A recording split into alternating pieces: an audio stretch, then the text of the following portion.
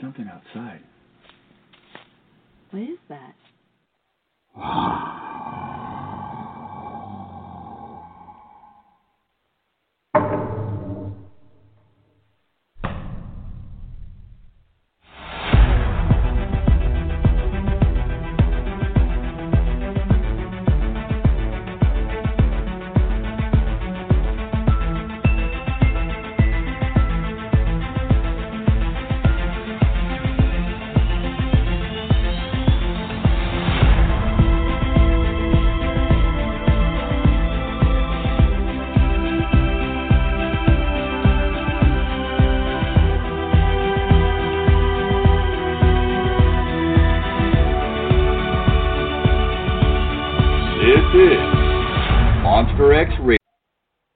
Hello, everyone. It's Julie Rench from Monster X Radio, here for another episode of On the Shoulders of Giants with Thomas Steenburg in the studio. Welcome him back. Thomas, how are you? I'm doing fine, my dear. I'm doing just fine. I didn't hear the music, so I didn't know we were starting or not. Yeah, neither did I. I was like, I think I forgot to add it on, so we'll edit that in for our listeners, so they'll hear the beginning, which we did not. So, oops, my bad. This is our 14th show, and it just knocks me out awake when it doesn't go the way it's supposed to. Yeah, it's been 14th show. That's amazing. I mean, it just feels like yesterday that we started this adventure, so that's pretty awesome. Yeah, I guess we can call this our Halloween show. Yes, I love Halloween. Everybody that knows me knows that I am a Halloween freak, and I love to decorate and all that fun stuff, but the kicker is that I can't go to haunted houses because I'm too afraid of them. It makes no sense. No sense. But I love decorating and all that stuff. So, for this Halloween special, we are going to talk some more about Thomas's books that he has written. I know our last episode we began discussing it, and then we got a little sidetracked with talking about Red Eye Shine. So we decided we're going to go back and finish up, talking about the books, because I have two of your books, and I need to get that third one. So that's what I'm going to be getting myself for Christmas. Oh, cool.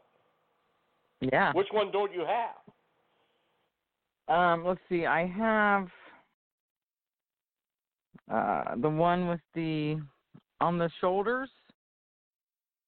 Or no, on the shoulders the of giants. Yeah, on the shoulders of giants, and then gosh, what's the name? What's the name of your other two? The first one was called The Sasquatch in Alberta. That came out in 1989, 1990. And then 1993, Sasquatch Bigfoot, The Continuing Mystery. Okay, it was Sasquatch in Alberta. That's the one I have. Okay. The old yellow one or the new re-release? The newer one. Okay, yeah, that just got republished last September. It had been out of print for a long time. Matter of fact, the original publishing company, Western Publishers, they've been gone for decades. But wow. Hancock House decided to publish it September of 2018. So, yeah, I'm kind of happy about that. And, of course, we added about 20 pages of new material to it in the back, too, because I still heard about reports in Alberta long after I left. So, So your first one was the Sasquatch in Alberta? Correct. The Sasquatch Alberta was the first book. That came out in 1989, 1990. Okay, 89, 90. Yeah, I was living in Alberta at the time, and in those days, I was basically the only researcher in the whole province. That and my late friend and colleague, Professor Vladimir Markotic. and he kind of took me under his wing, so to speak, introduced me to people, and basically that's how I got started. I did the field work, and he was kind of we were kind of like unofficial partners, and he did the academic stuff. And I decided to, because no one other than a few stories in John Green's older books, no one had ever talked about what happened on the Alberta side of the Rocky Mountains. So, being in Alberta, I thought I'd write the first, and that resulted in the Alberta book, and it was pretty well received. Yeah, it's very fascinating. When you first started out with doing investigations in Alberta, were you surprised at all by the number of people who came forward? Oh, absolutely, because I started out in a very old-fashioned way. I had to, we didn't have internet or anything like that then, so what was I to do? I put ads in local papers, and the ads were very straightforward and to the point. Sasquatch. If you believe you have seen this creature, contact Thomas Steenburg, and my phone number at the time. And I didn't expect any result, but heck, my phone was ringing on a daily basis.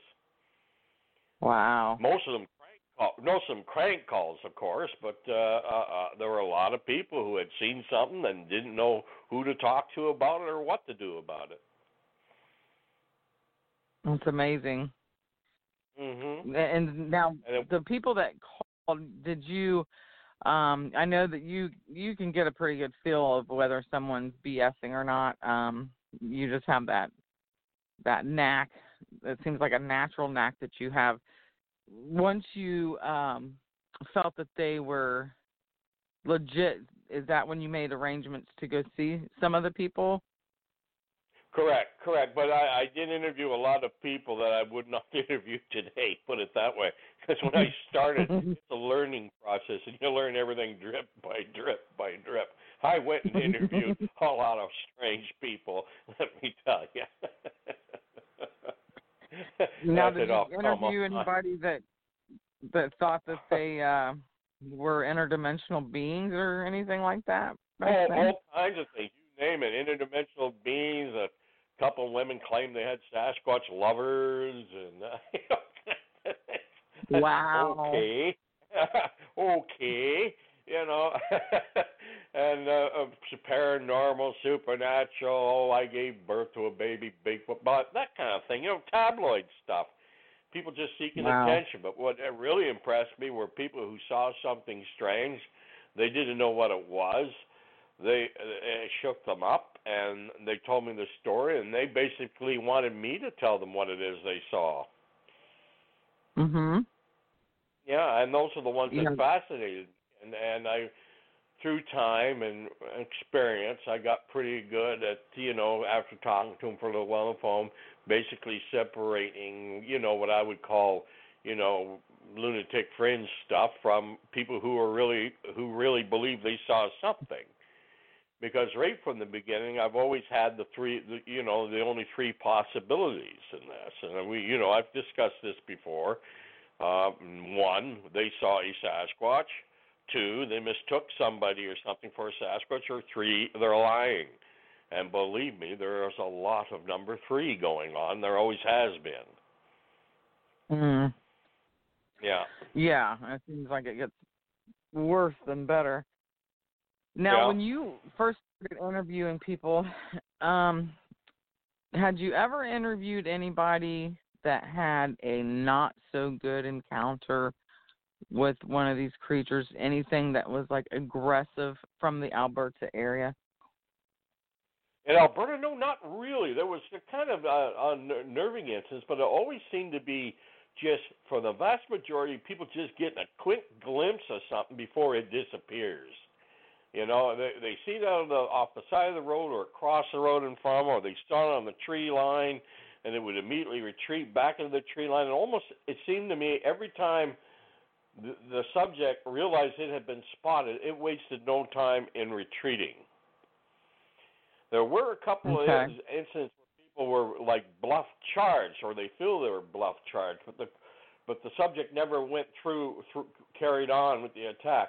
I don't know of any account where someone was intentionally attacked by a Sasquatch, and I still don't, at least not since the 1940s. Yeah. Mhm. Yeah, and that's interesting. who knows if those old stories are true? It's just people guessing that it was a Sasquatch responsible. You know, we do have people who disappear every year in wilderness areas, and I have no doubt if you ran into a hostile Sasquatch, you probably would tend to disappear. But in the vast majority of all eyewitness accounts I know of, and it always has been this way, is the animal retreats from us much faster than we retreat from it. Well, it's probably survived because it's done that. You know, it's reclusiveness by nature is probably the biggest reasons we still have a mystery on our hands. And that's why it is still undocumented and undiscovered. Either that or it's not there and there is nothing there. Yeah, that's the way I look. There's so many people. Yeah, there's so many people that have believed they have seen one. It just seems to me, now I have not seen what I would call, that I can say, yes, I know what I saw was a Sasquatch. You know, I've seen some unusual things in the woods, but I can't say it was Sasquatch for sure related. But now, for folks that may not know much about Alberta, can you kind of give us an idea of is it a lot of mountainous, vast forest, that kind of thing? Well, Alberta is Canada's province right next to British Columbia. It's basically, to put it in terms of our American listeners, it's Texas North. Okay? Okay.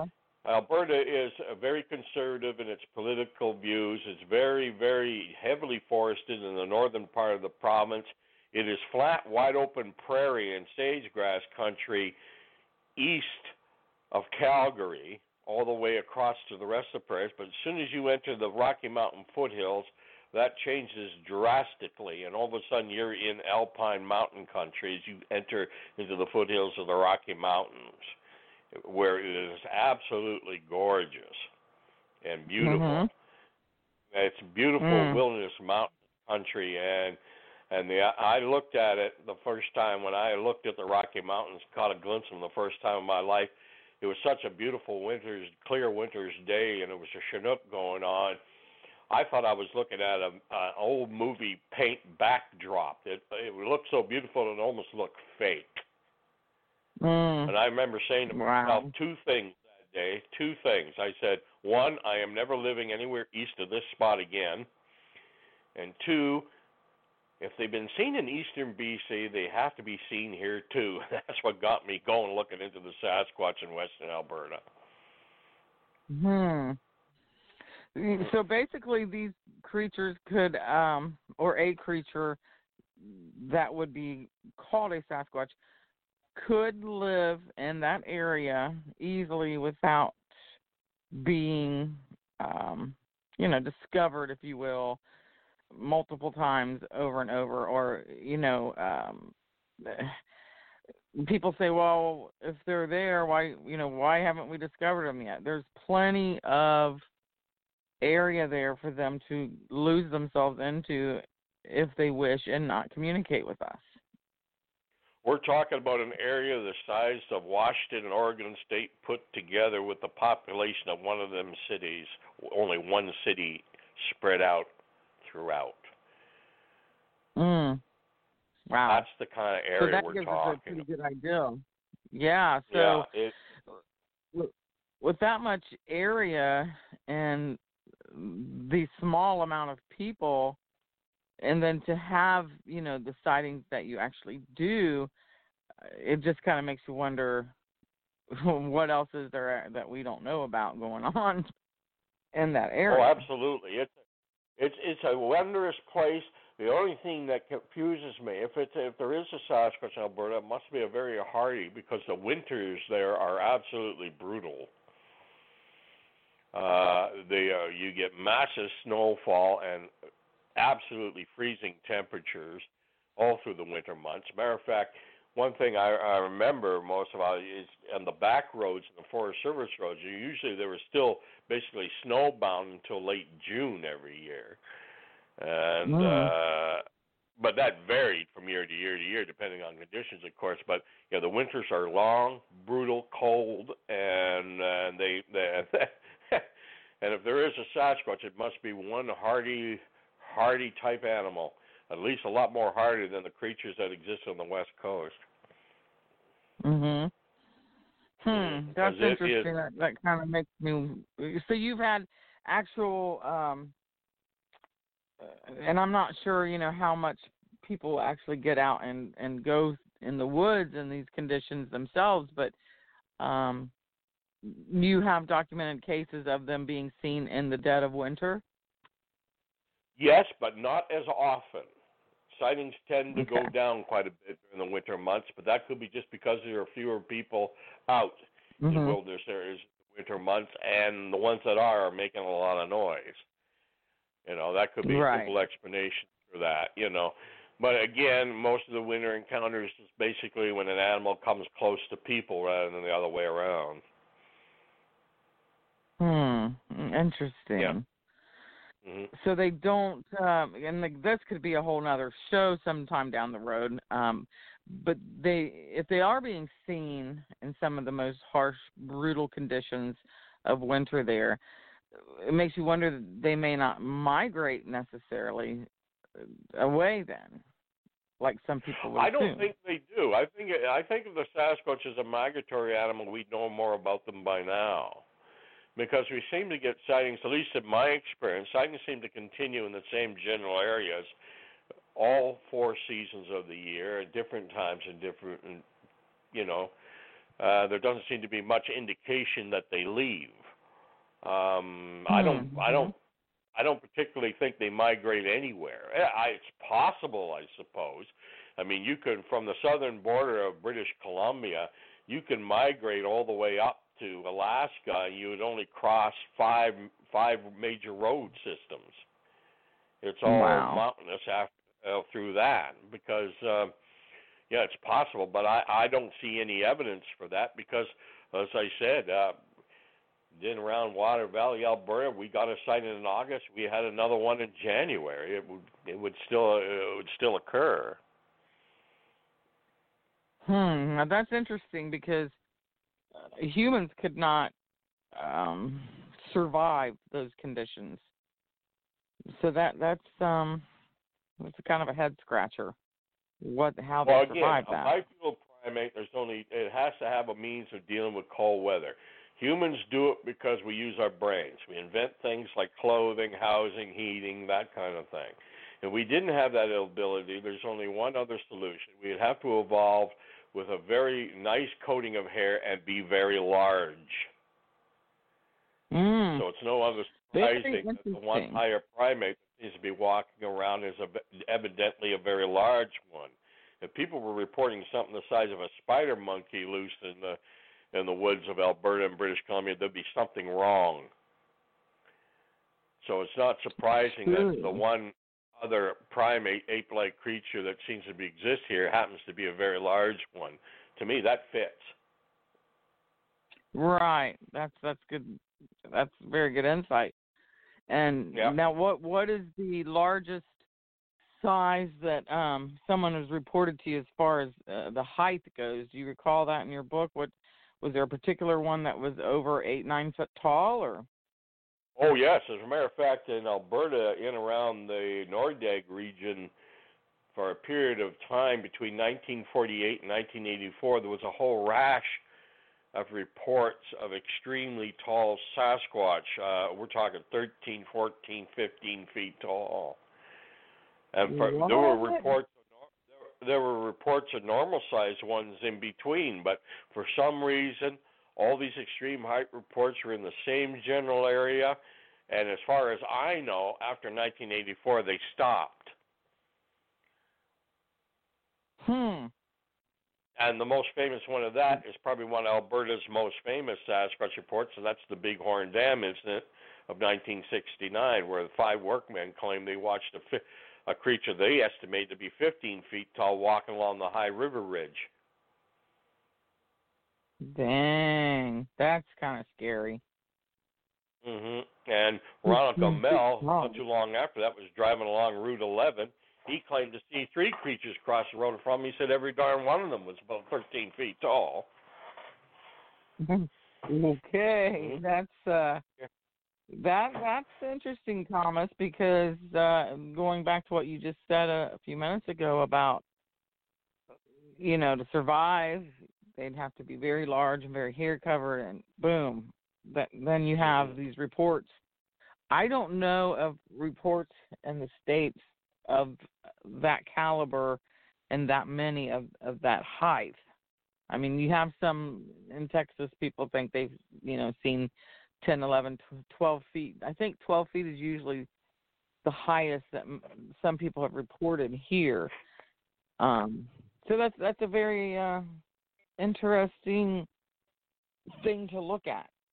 And what's really interesting, the real interesting thing about it was that they were all in the same general area. I mean, all within 80 miles of the Bighorn Dam and Abraham Lake and the small community of Nordegg.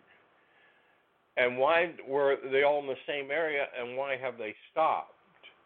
It's almost like there was a small Alberta had a small population of extremely tall animals, and who knows, they may have, lived out their lives, going about their business, and they may be, those particular individuals are all dead by now. Who knows? Because all the time this was going on, we were getting reports of 6, 7, 8 foot creatures too. But for some reason, all the extreme height reports in Alberta were in the same general area, and they lasted about 40 years, and then they stopped. But I get the odd one here in British Columbia of extreme tall reports too. For instance, on December 21st, 2012, right here, a gentleman driving down Wilson Road saw a creature pass into someone's driveway that was on the side of the road, and there was a great big beam overhang that's 12 and a half feet off the ground, and he said it had to duck to get under it. So. Okay, that just, oh my God! If I saw something like that, I don't know how I don't know. He freaked. He almost got in a car accident further down the road because he took off in a panic when he saw it. Oh, I bet so. And that's how can you mistake if you see something like that and you actually have some something to judge the height by. It's harder to mistake what the height that you saw if you have that particular situation. So that is that would be very creepy to see something have to duck to get through that. It would be absolutely amazing. I mean, I look back on the one time I may have seen one. Remember I've told you about that? Down by the power lines? Yes, but it was so far away. I mean, the way I going back there, I said, geez, if I put a man there, I don't think I could hardly see him at all. Yet this thing, it seemed big even for a Sasquatch, the way I remember. Wow. Maybe memory and time is playing tricks on me. I don't know. But the way I remember in my head, I could see it walking, and I could only see it from about the knees up because of the foliage it was walking through. And I think that foliage today comes up to almost my shoulders, if not my head. So. And where was that at? That's about 20 miles up the west side of Harrison Lake. Okay, that's right, Harrison Lake. Yeah. Wow. Yeah. Just before the valley, the turn off to Mystery Valley, appropriately named, where I've looked at a number of reports over the years. Yeah, and that's also something I've noticed. A lot of the places where these things have been sighted have different names to them that include ape or devil or mystery or, those kind of things. So, and that goes back, very long time that they were named that. So, and some of them bad like too, like Canyon. Valley, Dead Man's Canyon. Yeah, right. Don't yeah, I holler read no about more, that. hear your valley. Yeah. Canada's got a lot of stories up there, guys. If you're not familiar with the mysteries in Canada, definitely check into that, because I've heard and read some stories that are just, it makes you never want to get lost in the woods of Canada, I can tell you that. No. Canada is a beautiful, wondrous place to visit and do research, but it is wilderness, and it's not for the timid. I mean, if you're easily scared in the woods or in the dark, don't get involved in this research. Simple as that. Mm. Yeah, I would, because who knows what all lurks up in there. All right, yeah. So going back to your book, Alberta, which story from your that book stands out the most to you, if you were to pick one? Well, the pick one that I personally looked into would have to be the Crandall Campground incident. Okay, that was in the Alberta book. Okay. Yeah, well, actually, I had to delay its publication because I wanted to include little bits of it in the Alberta book. But yeah, it is included in the book because the book was in production at the time this happened, which was 1988, right? And that one impressed me because we had 4 witnesses, all professional people who actually reported it to the park warden's office, and they did an investigation at the time. So the whole thing impressed me, and I was able to interview all 4 of them independently, and it's quite an amazing story. We've talked about it before. Yeah, that's. Yeah. When you have that many people have seen the same thing, it tends to give it a little bit more credit to that report. Yeah, I wouldn't be surprised if the Crandall Campground incident someday looked on as a Sasquatch classic, the same way, Ruby Creek and Albert Osman and the Ape Canyon incidents are, be in that category. It should be. Yeah.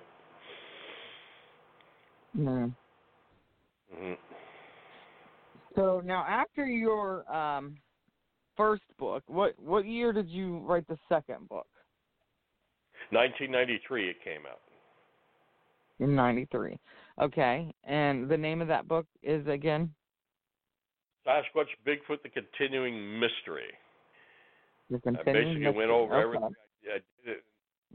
went over everything I did in the Alberta book and updated everything. Yeah. Okay. And now, was there reports in there from other places besides Alberta? Yeah, it's British Columbia, of course. Yeah. Okay, so British Columbia and Alberta investigations. Western Canada, put it that way. Yeah. I haven't written about the Pacific Northwest of the United States too much because I figured enough of my American colleagues and friends are already doing that. So. Yeah. Yeah. I kind of my books all kind of stuck close to home for the most part. Yeah. Right.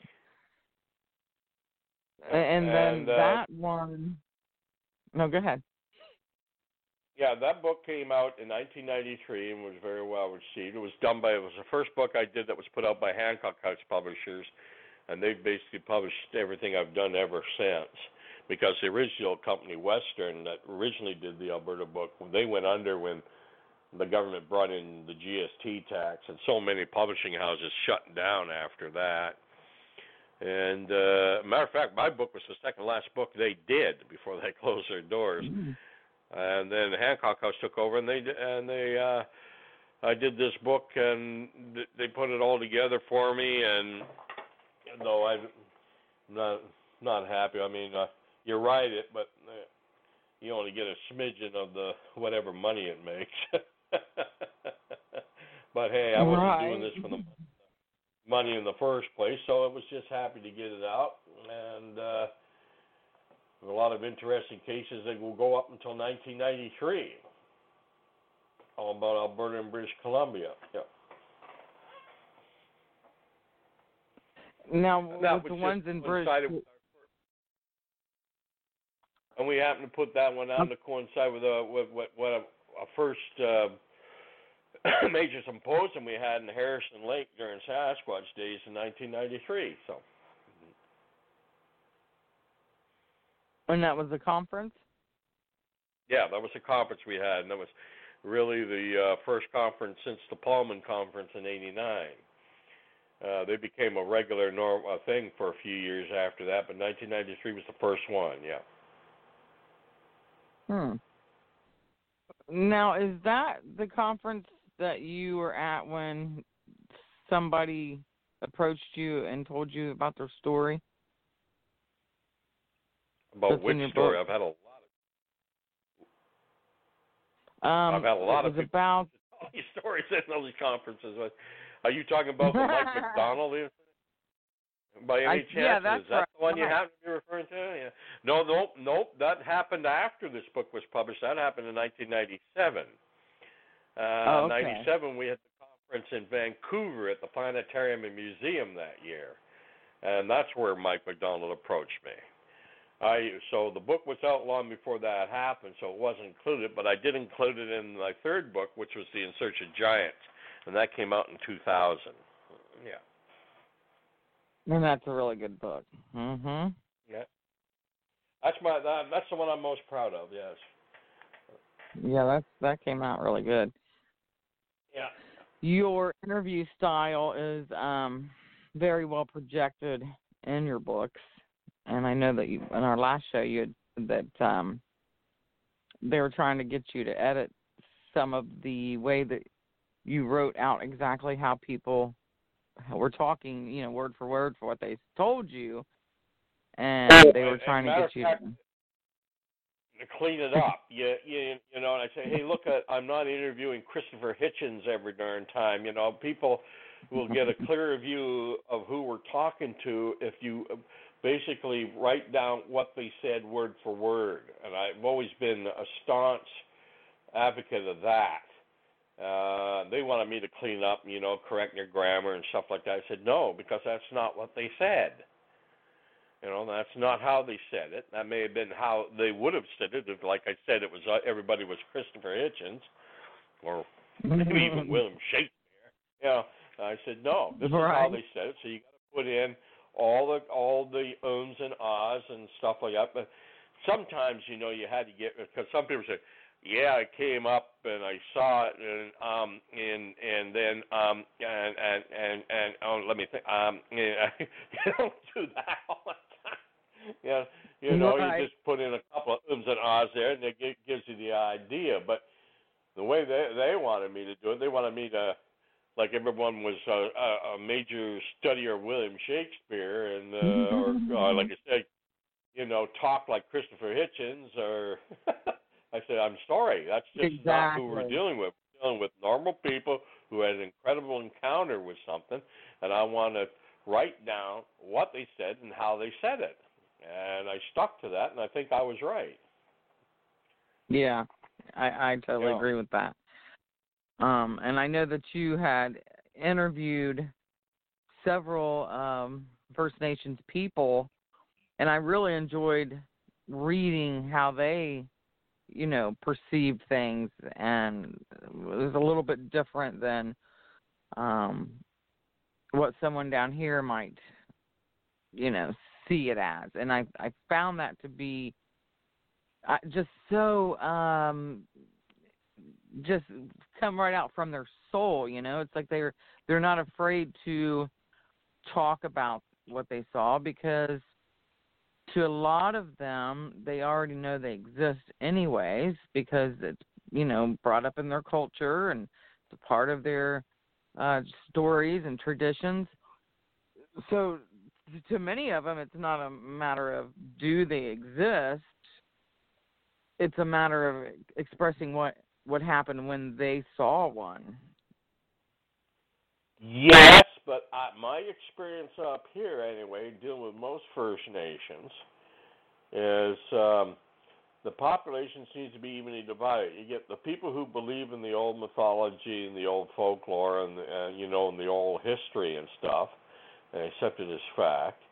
Then you get that segment who said, yeah, there probably is such a thing, but it's an ape. And then you get the other half, which is, I've never seen anything, so I don't think there is such a thing. So most First Nation communities don't seem to be any different than anywhere else. And another thing I discovered up here with dealing with First Nations, if you deal with a particular First Nation, my experience has been, don't mention any other First Nation because they probably don't like each other and they'll stop talking to you. Oh, wow. Yeah. So have you been on reservations and oh yeah, took reports? Okay. Mm-hmm. Oh yeah. Oh yeah. And many different ones. And you did investigations. Yes, the Stehalis. I mean, most of the encounters report from First Nations. If you didn't mention it was a First Nation, you wouldn't know the difference. They're out hunting, they see a glimpse of something, and they couldn't believe what they were looking at, or they're on the river bank and they saw something come out of the trees on the other side, and as soon as it spotted them, it retreated. It's usually the same sort of scenario. Yeah. And they've actually spotted them on their reservation land. Oh, of course. Like right down the road from me is the Halis First Nation, which is where the word Sasquatch was first coined in 1929. That's where the name came from. Wow. So that's not far from you. No, just 10 minutes down the road. Well, I'll be. See, that I didn't know. Yep. Yep. Huh. That's lucky you. Going in there and listening to the elders tell their traditional stories, because in their oral history, the Sasquatch are a giant tribe of hairy people they defeated in battle eons ago, and the Sasquatch retreated, or Sasquatch. Best way is to take the word basket and put S-T in front of it, Sasquatch. That's basically the best way to pronounce the way they did originally. And a man named J.W. Burns took that name, and he wrote an article that appeared in Maclean's magazine on April 1st, 1929. And he took their word, Sasquatch, and he misspelled and mispronounced it, and he called it Sasquatch, and it's been known as Sasquatch in Canada ever since. Yeah, I do remember reading about him and the whole episode of what he had heard, the stories that were told, and then he, like you said, didn't properly write it down how it was told to him, and then it became Sasquatch, which really did not have a Canadian meaning, that particular word. No, you'll see a lot of people say it means wild men or something like that. Well, yes, but that's sort of a meaning we've given to it since. At the time, it was just a name. Interesting. Yeah, it was just a name. Yeah, and that's where then the Stehalis oral history and tradition, the Sasquatch would come, and they would spot them at a certain time of year on the top of Morris Mountain, as the Sasquatch would gather up there. And Morris Mountain is really just a great big tree-covered hill. But back in the day, maybe the turn of the 19th and 20th century, Morris Mountain was basically where semi-civilization ended, and beyond it was all true wilderness, right? And, of course, today there's been logging up there and everything else. So Morris Mountain is just a big hill, and it's prominent in their legend and mythology and oral tradition and history with the Sasquatch lore. But other than that, it doesn't really mean very much. Now with J.W. Burns, when he was writing his stories, he was just writing down what he was told, so he wouldn't try to separate what was obviously someone telling a oral history fancy story or something they actually thought they saw.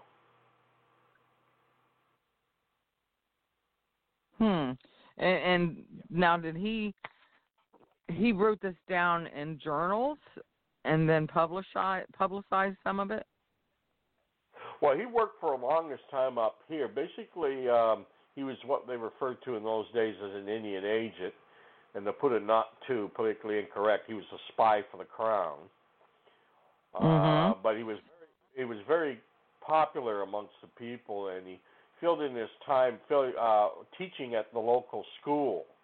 And there are many old elder people in the Steenburg Reserve today who said if it wasn't for J.W. Barnes, none of the kids would have bothered going to school. I mean, that's how popular. And they've got to trust him and revere him. And they told him their stories and their oral history. And of course, the Sasquatch was part of it. And he wrote. Very sympathetic to the plight of the First Nations on the reserve, so he wrote articles in Canadian magazine, and he just happened to write one for 1929 for Maclean's magazine. It was called "Introducing BC's Hairy Giants," and again he misspelt the word and he called it Sasquatch, and that's how Sasquatch was introduced to the non-First Nation community and the rest of Canada. And you said 1929. 1929, April 1st, April Fool's Day. So that sort of tells you how serious Maclean's magazine took the idea. Oh, and it seems like not much has changed with that, with the media. Yeah. Tabloid. But J.W. Barnes, as far as I know, after he retired, he ended up moving to California, to the United States, and he lived out the rest of his life down there in California. Yeah. Very interesting. See, there's a lot of interesting history involved in this whole Sasquatch thing. For people who are interested, there's a lot of behind-the-scenes stories that I find to be fascinating. Now, with your book, you, with the British Columbia situation, where did you take the most reports from? Would it be Alberta or British Columbia? Well, definitely British Columbia. Even when I was living in Alberta, for everyone I heard about locally in Alberta, I would hear 2 or 3 from British Columbia. And what do you think, why that is? Is it because is it more populated or more people get out? I mean, what do you think? When I started, I was basically the old school. I mean, the Sasquatch, or Bigfoot as you call it in the United States, was a Pacific Northwest phenomena, maybe little patches here and there in other places, but it's basically a Pacific Northwest phenomena. And, of course, the Pacific Northwest, the Canadian part, is western British Columbia. So the British Columbians always had Sasquatch all the way across it. And in Alberta, for the most part, it was only in the north where you get the boreal forest going all the way across the province, or the extreme western parts in the south, which is the Rocky Mountains. Didn't get too many reports in the prairies. That's telling. And that and the fact that it is bitterly cold in Alberta in the wintertime. Whereas the West Coast, like where I am now on the West Coast, the BC West Coast, this is like the tropics of Canada. More often down at sea level, we barely get any snow in the wintertime. More rain. Yeah.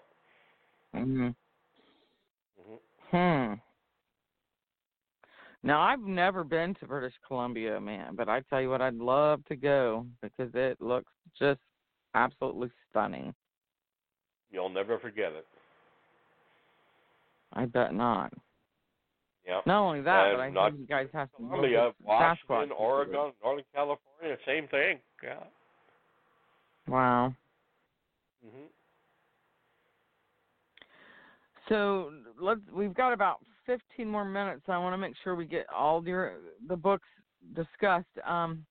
Let's talk about the last one, which I like that one the best as well because it just seems like there was you definitely evolved in your research, and the way that you wrote it and not, changing it up like you did. I just, if you listeners have not got that book yet, definitely encourage you to get his books, and especially the last one, because you will enjoy reading it. It puts you right there with the person he's interviewing. You can almost get an idea of their personality, and like you said, that is important when you're taking a report. Absolutely. It's as far as I'm concerned, it gives you the reader a better picture of who you were dealing with. And what was the the last book, On the Shoulders of Giants? What did you have any aggressive reports in that one? Well, a few semi-regressive ones. By the way, the title of the book is In Search of Giants, not On the Shoulders of Giants. Oh, I'm sorry. In Search of Giants. I have On the Shoulders of Giants on the brain. It's the name of our program here. Yeah, sorry. This is your show. This is your show, not mine. This is your show. In Search of Giants, yeah, there was a few, but not any indication of people being intentionally harmed.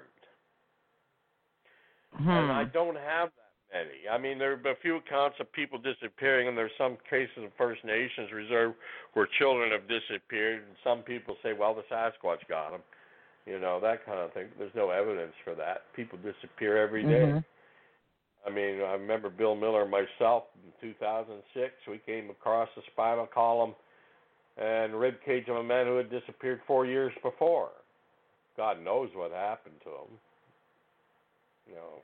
That kind of thing happens. Wait a minute. It's dangerous. You guys, you get hurt. You may not get out. As simple as that. Yeah. Wait a minute. You just said that you guys found the spinal column and remains of a person that was missing? Yeah. I've told you about this before. It was up Garnet Creek Forest Service Road. We were way back in there, about 30 kilometers up in our Polaris UTV, and right off this old logging road that we were going on, and we found, first we saw a shoe, then we found a backpack with some stuff in it that looked like it had been there quite a while, and then right next to that there was a spinal column rib cage. And I thought, Jesus, that looks human. Yeah, that looks human. and we brought part of it back on the RCMP request. We went back and brought it in, and then it turned out this guy had been reported missing in the Hope area 4 years before. So at least that's what I was told. Yeah. That's amazing. Yeah, and it was miles away from where he was originally hiking, or whatever. So who knows what happened to him and how he ended up there? And we only found the spinal column and the rib cage. Where are the rest? Never found. Yeah, the woods can be a brutal place to get lost. Yeah, indeed. So with the reports of, the occasional bluff charge, but not really anything where, a person was snatched up or it came after him through the window of the house or anything like that. There's been a few reports of them looking in windows and coming on porches and banging on walls and stuff like that, but no report of them attacking a human being. In other words, we don't have a monster out there that's going to eat you, at least as far as I know. I'd be more concerned with 4 legs. Yeah, I'd be more concerned with things with 4 legs and claws than a Sasquatch. Well, true, because, if these things were out to get us, I think that we would have some type of proof of that by now. Yeah. There's some old stories, like in the Cultus Lake, the couple were honeymooning in a cabin, disappeared, and somehow the story got started. A Sasquatch broke in and took them away, and,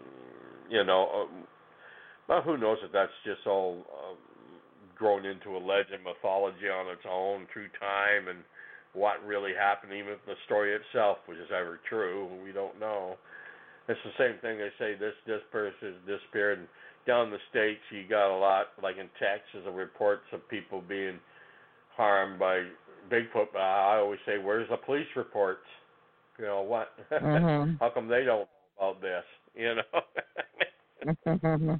Right. Yeah. Exactly. Yeah, urban legends. You know, old wives' tales. Someone says they saw a Sasquatch. Before you know it, after it's been passed on to 8 people, it was the Sasquatch came roaring out of the bush and scared the hell of them. kind of thing. Oh man, I tell you, I for the people who have literally come face to face with these things. Now, on a serious note, I know some people personally who, after they saw one of these things, it very much disturbed them, messed up their sleep, couldn't eat, just all kinds of things, you know, happened to them after that, and it very much disturbed them. I think that's the part that keeps me going with this whole thing, is for those out there who may be listening, who believe without a shadow of a doubt that what they saw was one of these creatures and it changed their life forever. I just can't even imagine what that must be like to see something that the scientific world tells you doesn't exist. Absolutely, and 98% of the population tells you it doesn't exist. Mhm. And you get ridiculed for it. Maybe not that high anymore. Like 80% of the population tells you it doesn't exist. Mm-hmm. And I'm telling you, I'm noticing a lot more than I did in the past, where people's reaction to seeing this thing, it's not one of tremendous fear or wonder. It's more like a reaction of, you gotta be blank, blank, blank kidding me.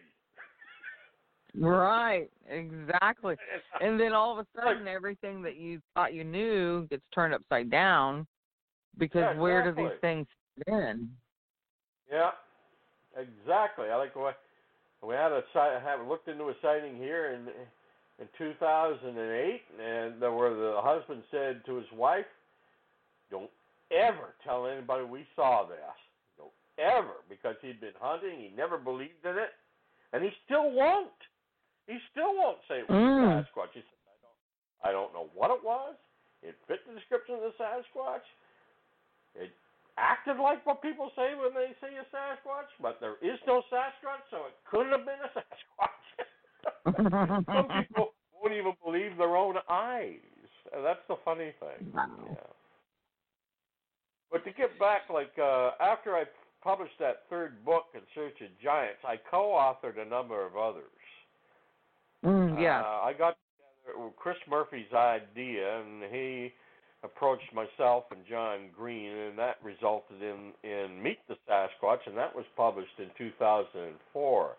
It was supposed to be, Chris wanted to put out something that would be like a textbook quality that they could use in institutions and in colleges and things like that, and I think it came out very well.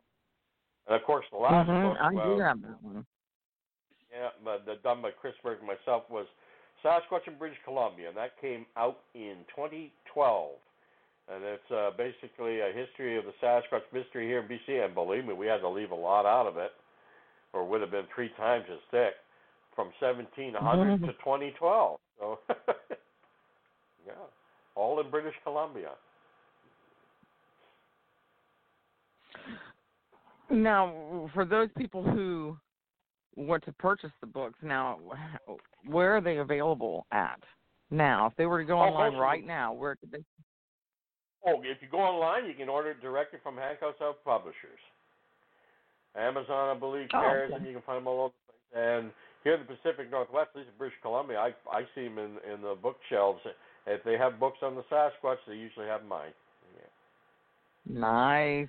But someplace like in the East, I would suggest, you want to order it online, I would say contact the publisher directly, Hancock House Publishers.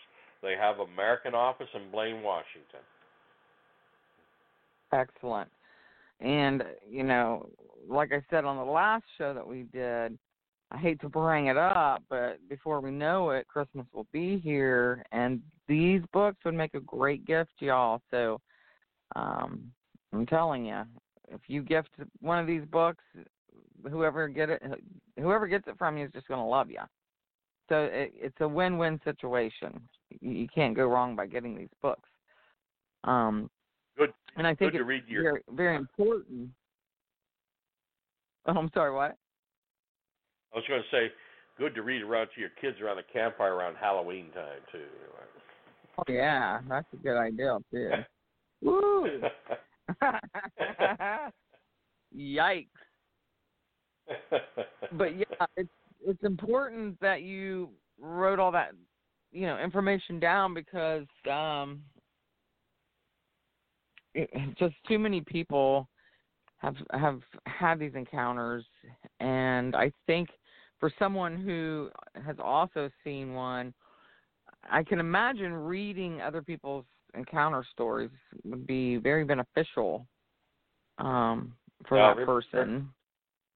Remember, I don't know what I saw, and I always stick to the facts, never deviate from the facts. Mm-hmm. It was too far away to see detail. I can't say with 100% certainty it wasn't a big freakish guy walking up there. I don't know. But if that was a Sasquatch, I've seen one. I still wonder about it. Wow. Yeah. Well, definitely. I know some of you may have noticed that last month we did not have a show, and that was because about the time that we normally do our shows in the middle of the month, we here in North Carolina, we're buckling up for yet another hurricane.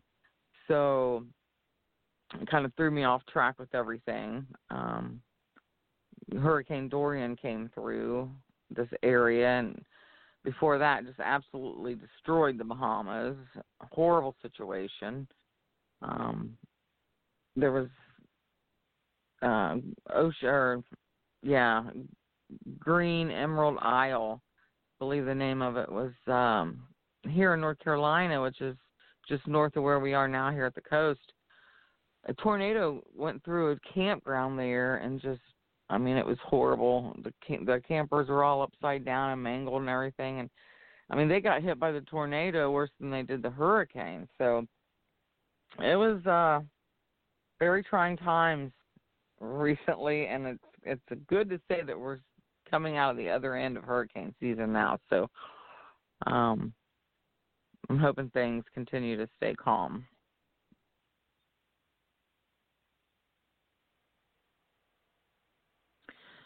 So, Thomas, good show. Do you have any final words for the listeners? All I could say is the same thing I've always said. Stick to the facts, never deviate the facts, and never go anywhere at any time without a camera. Very good. Well, Thomas, I appreciate you joining me for the show, and we will definitely get back on track now and have another show for you guys for next month. So, Thomas, thank you again. It was good chatting. Happy Halloween, everybody. Yep, happy Halloween, guys. So for Monster X Radio's On the Shoulders of Giants, Talking Old Timers with Thomas, this is Julie Rench. Thank you guys for listening in, and stay tuned for next month's show.